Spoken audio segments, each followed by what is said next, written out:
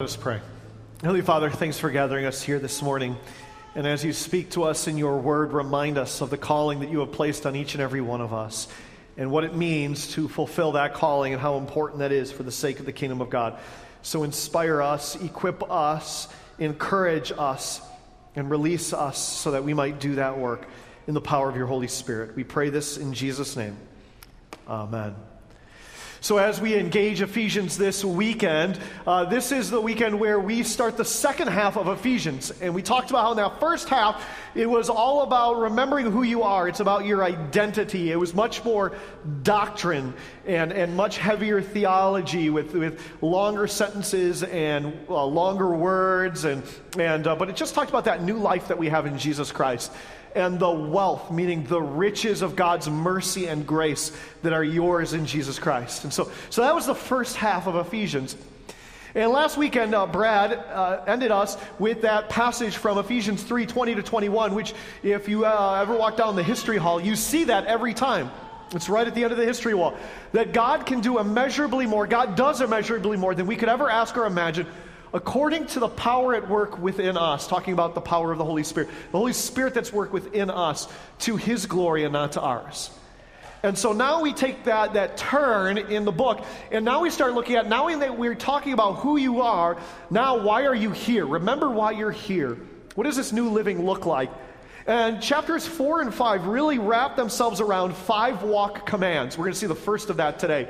The command to walk worthy, to walk holy, to walk in love, to walk as children of the light, and to walk in wisdom. And so we're going to look at that first one today, which is that idea of walking worthy according to the calling to which God has called you. So as we look at that, I want you to think about this.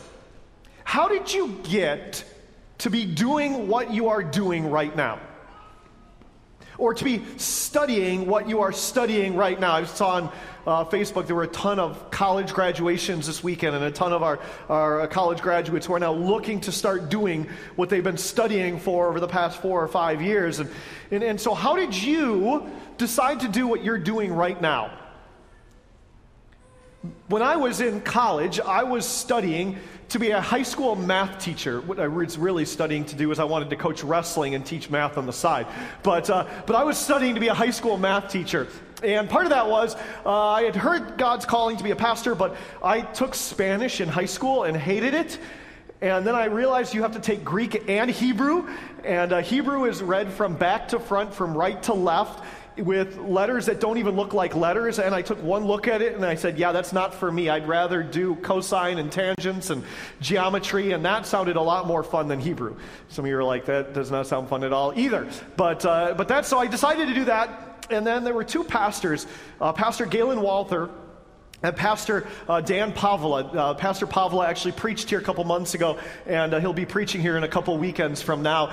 And just over the course of a couple of weeks, I spent time with them and talked with them and just talked about that calling. And at the end of that time with them, I changed my major.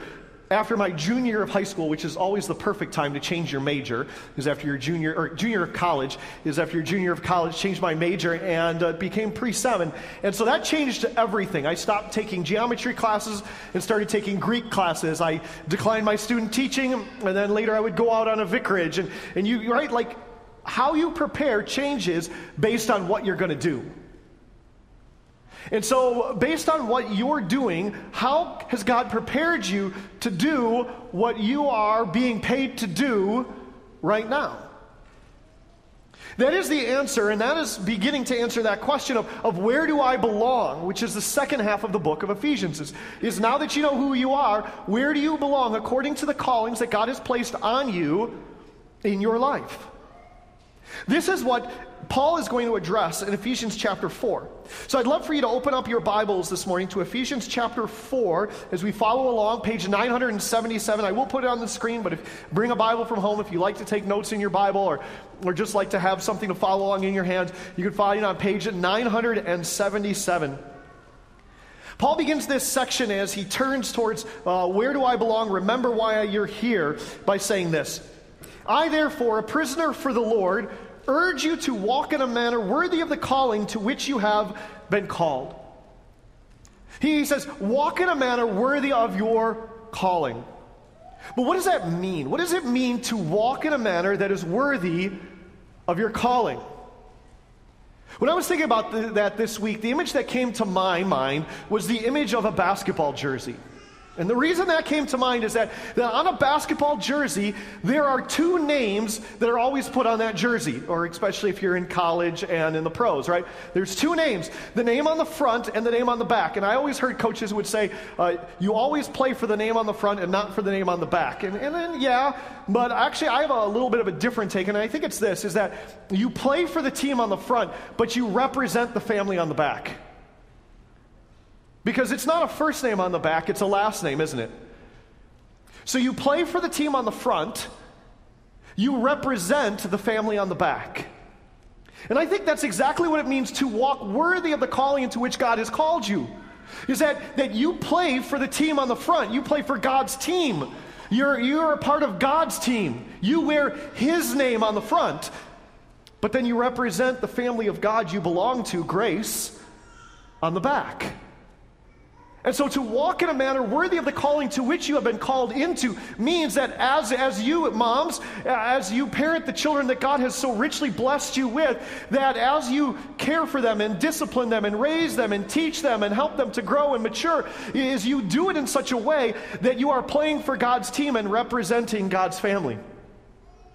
If you are a boss, you have employees, as you treat your employees, as you run your company, as you lead your company, the way that you lead your company and treat those who work underneath you is you do it in such a way that you play for God's team and you represent God's people in the way that you treat them.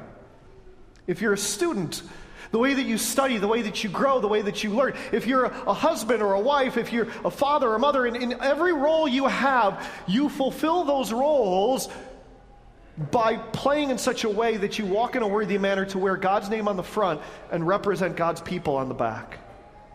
That's what it means to walk in a manner worthy of the calling to which you have been called. Because when he says that, he is talking about this idea that we're unified, we're united, that we represent each other when we do that. I mean, that's the very next section. Because he goes on and says, this is a way in which you walk in a manner worthy. You walk with gentleness, you walk with humility, you bear with one another in love, you maintain the unity of the Spirit in the bond of peace.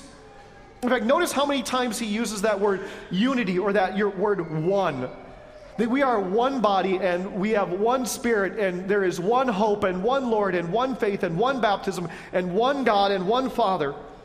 That we are united in purpose. That if you bear the name of Jesus on the front and you represent God's people, Grace, on the back, that we do this as one people united for a single purpose that God has created us. Right, that goes back to the Ephesians 2 passage. That you were created on purpose for a purpose. That God created you as His workmanship in Christ Jesus to do the work which God prepared in advance that you should walk in it. But walk in it together. For me, this is the image of rowing. You ever watch rowing in the Olympics? I actually like watching this sport, and it's because it's interesting to watch how those boats, after every stroke, like some of them, like they're forward, and then the other ones catch up, and they catch up, like they keep going back and forth and back and forth. But when you watch it, you also watch how unified they are in rowing that boat. How perfectly every stroke has to go together. And they have one person in the front who's calling it out, but they all have to work together to fulfill the purpose and reach the goal, right? I mean, imagine if one of the people who's rowing the boat decides, you know what, I'm tired, I'm going to take a break. Or they say, you know what, you guys are going too slow, we should go faster, and they start just rowing faster. They're like, man, you guys are rowing too fast, I'm going to slow down and go at my own pace. Or they're like, you know what, I'm bored going in this straight line. Let's turn this boat. And they put their paddle down and turn the boat. Right? Like, that's not going to work for that one boat to reach its one destination. And that's the calling that we have as the people of God. In your families, to work together. And the struggle is that everybody has their own opinion, don't they? Right? Like, we all have our own opinions of how things should go. If you have a family of 4, you have 4 opinions of how things should go. In my family, we have a family of 8. There are 8 different opinions of what should take place, right? If you work in a business, you know that there are a lot of different opinions. In a church where we worship a little over 770 some people on a weekend, There are usually 770 opinions every weekend, right? I didn't like the music. It was too soft. It was too loud. I wish we had sung this song. I wish we would do these things. I think the sermons are too long, or I think that this part of the service is too short. There's all sorts of opinions. But the question is, in the midst of what Paul is saying, is what is more important, your opinion or our unity? It's our unity, isn't it? It's our oneness. He talks about how we are one people who are moving in one direction, walking in a manner that is worthy of the calling into which God has called us as the one people of God, representing His team on the front and our family on the back. That's what it means to walk worthy. That we do so for the sake of the body, that we would reach this destination together, unified. Now, he's going to talk in this next section, therefore, as we are for this purpose, that we have been given different gifts to do this, right? So in verse 7 he says, but grace was given to each one of us according to the measure of Christ's gift, meaning we're all gifted differently, though. In this oneness, we are united, but we are not uniform. And there's a difference between unity and uniformity. God doesn't call us to uniformity. We're all going to have different gifts and different passions and different experiences, and God has equipped us differently, and God is calling us into different things and to do things differently, but to do them in the same direction with unity. God has blessed us with unity, not uniformity. And because there is a difference of gifts, that doesn't mean that there is a difference of the value of those gifts. All gifts are equally important for the kingdom of God. All gifts are valued equally in the sight of God. Whether you are working behind the scenes or out front, or you think you're doing something small or something great, they are all important tasks for the kingdom of God, because God has equipped each of us differently for the sake of fulfilling the purpose for which God has created us. And why did He gift us differently? Well, this is why. It's driving towards verse 11 where he says this. And so God, He gave apostles and prophets and evangelists and shepherds and teachers to equip the saints for the work of ministry, for the building up of the body of Christ. So God gave apostles. Those were those that were specially designated men who were gifted in such a way to build up and plant churches. And He gave prophets, and those prophets were gifted to speak words of divine revelation, special words that were given for the people. Now, those two offices are offices that were for the first century church. Those offices are not in existence anymore. We can see some of the giftings that were there, but those offices are not in existence anymore. And so God equipped apostles and prophets. I mean, you can see that in Hebrews 1. In the past, God spoke through the prophets, but today He has spoken through His Son, Jesus Christ. Evangelists were those that were set apart to go and win converts for the faith. And so you could say that we can see some of the evangelists still today, and missionaries and church planters and those that would really have a passion for going out and sharing the gospel with others.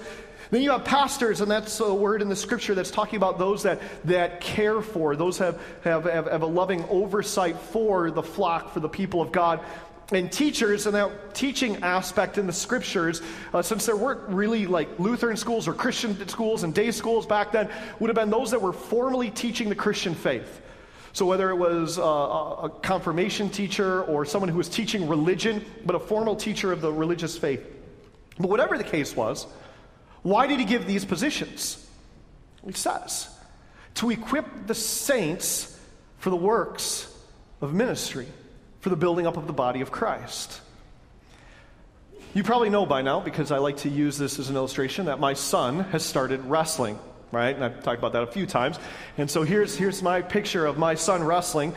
And this is my favorite picture of him wrestling. And not just because he's winning at this point, but it's my favorite picture because this reminds me of how seasons change and roles change and what we do changes. Because 30 years ago, that was me on the mat and that was my dad in the background. And 30 years later, that's my son on the mat and that's me in the background. And the roles have changed. I'm no longer the doer of wrestling. I'm now called to be the one who equips my son to be the doer of wrestling. I mean, isn't that what coaches do? Coaches take a group of individuals and they teach them, and they train them, and they equip them, and they encourage them, and then they release them and empower them to go out and to do the work of playing the game. Do you see the correlation? That's what God has called for in His church. I mean, you could easily switch this up to be very relevant to grace, right? You could say God gave deaconesses and DCEs and directors of worship and principals and teachers and pastors to equip God's people at Grace for the work of ministry, for the building up of the body of Christ. Because who are the workers of ministry? It's not the paid staff. It's all of us. When you read that passage, we are all workers of ministry. And this is what we talked about when we looked at Exodus 18 a couple months ago. And Jethro said to Moses, Moses, you can't do this all. You need to equip others to do it because the work of ministry is done by the whole people of God. Ministry is not a professionalism. Ministry is a calling for all of God's people. So that when we gather here for worship, that this place would be like that mission outpost, right? Like the one that you see if you walk down the hallway and you see at the very end of the hall when Grace was first set up, so as it was first set up, so it is today. That we are a mission outpost where we as God's people gather together to be equipped, encouraged, empowered, and released so that we can do the work of ministry that God has given all of us to do wherever He has sent us, to whatever school or workplace or home that He has placed us in. So my question for you today is are you a worker or are you a watcher? Because sometimes we are really good at being watchers of ministry instead of workers of ministry. But when you read this text, Paul says, you're not a watcher, you are a worker of ministry for the sake of the kingdom of God. In a church, oftentimes the pattern is that there's this 80-20 rule, or sometimes it's the 90-10 rule, which is 10% of the people do 90% of the work, or 20% of the people do 80% of the work. But I always wondered, what would it be like if 80% of the people did the work? I mean, could you imagine what would be accomplished at a church like Grace when 80, 90, 100% of us says, yes, that is us, and we are going to be the workers of ministry, and we are going to step up, and I want to be involved because I want to be a part of what God is doing in this place. You see, the heroes of ministry, they're you. And if you have been baptized, then you have been equipped for ministry. You're hired. We've hired you right now. You are hired for ministry because you have been empowered in the work of the Holy Spirit. You have been drafted onto God's team and you represent God's people at Grace, and you're hired for ministry. And so the question now isn't will you do ministry, but where are you going to do the ministry? And to what has God called you to do the ministry so that, as we see at the end of this, so that through this He makes the body grow so it builds itself in love. So that you can reach out in love and care for other people. Because that's God's calling for all of us at Grace, is that wherever and however God has equipped you for ministry, because God has uniquely equipped you to serve together with us as one team rowing together for the sake of the kingdom of God. That's who we are. That is why God has planted Grace right here. Now, to help you with that, to say, well, I don't know how God's equipped me, and I don't know what I'm doing, I want to encourage you with this. If you have the worship bulletin in your hand, just take it and turn it to the back side. On the back side is just one question I want you to pray about and think about this next week, and that's the question is how has God uniquely equipped you for the sake of the kingdom of God to serve here at Grace and in our community? How has God equipped you to do it? Not has He has. You have been baptized, you've been called, you represent God in grace. So how are you going to step into that in the power of the Holy Spirit? And I think there's three ways to start to think about this. And here's the three ways. Is to think about what are your passions, your gifts, and your experiences. What are your passions? Like, what do you love? What has God placed on your heart? Like, what breaks your heart for the kingdom of God?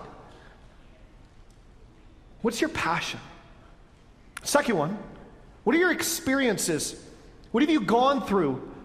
What opportunities has God provided for you in the past and is providing for you right now? What is the education that you have gone through? What is training that you have gone through? What is some special things that you have experienced that God can leverage for the kingdom of God? And then finally, what are your gifts? What are your spiritual gifts?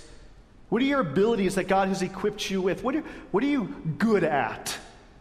What are you good at doing? If you were here on Monday night for Brad Ellis's Bible study, I think that everybody got a spiritual gifts inventory, and that's a wonderful way to do that, is take a spiritual gifts inventory and think about the spiritual gifts. But here's the other part, is that if you're good at basketball and you're coaching basketball, coach basketball to the glory of God and do it by pointing people to Jesus Christ. Right? Don't even just coach it in a Christian school. Coach it out, public school. Coach a club and point people to the love of Jesus Christ.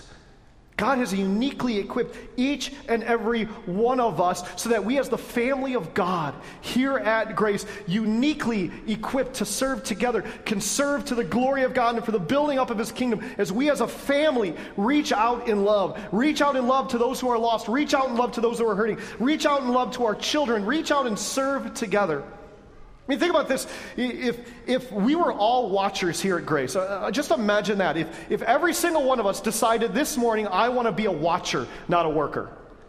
How would that have worked this morning, right? If there were no elders and no ushers and there was no praise team and there was nobody working at the AV booth and there were no leaders upstairs for Sunday morning children's ministry and no elder assistants and communion assistants. And if you've noticed, we've added a lot of new faces to those that are serving communion. What an awesome blessing that is, right? Like imagine nobody served. The only people who showed up on Sunday morning were those that were the paid professionals. Myself and Bill and Christiana and Christine and a few others. Like we were the only ones that showed up.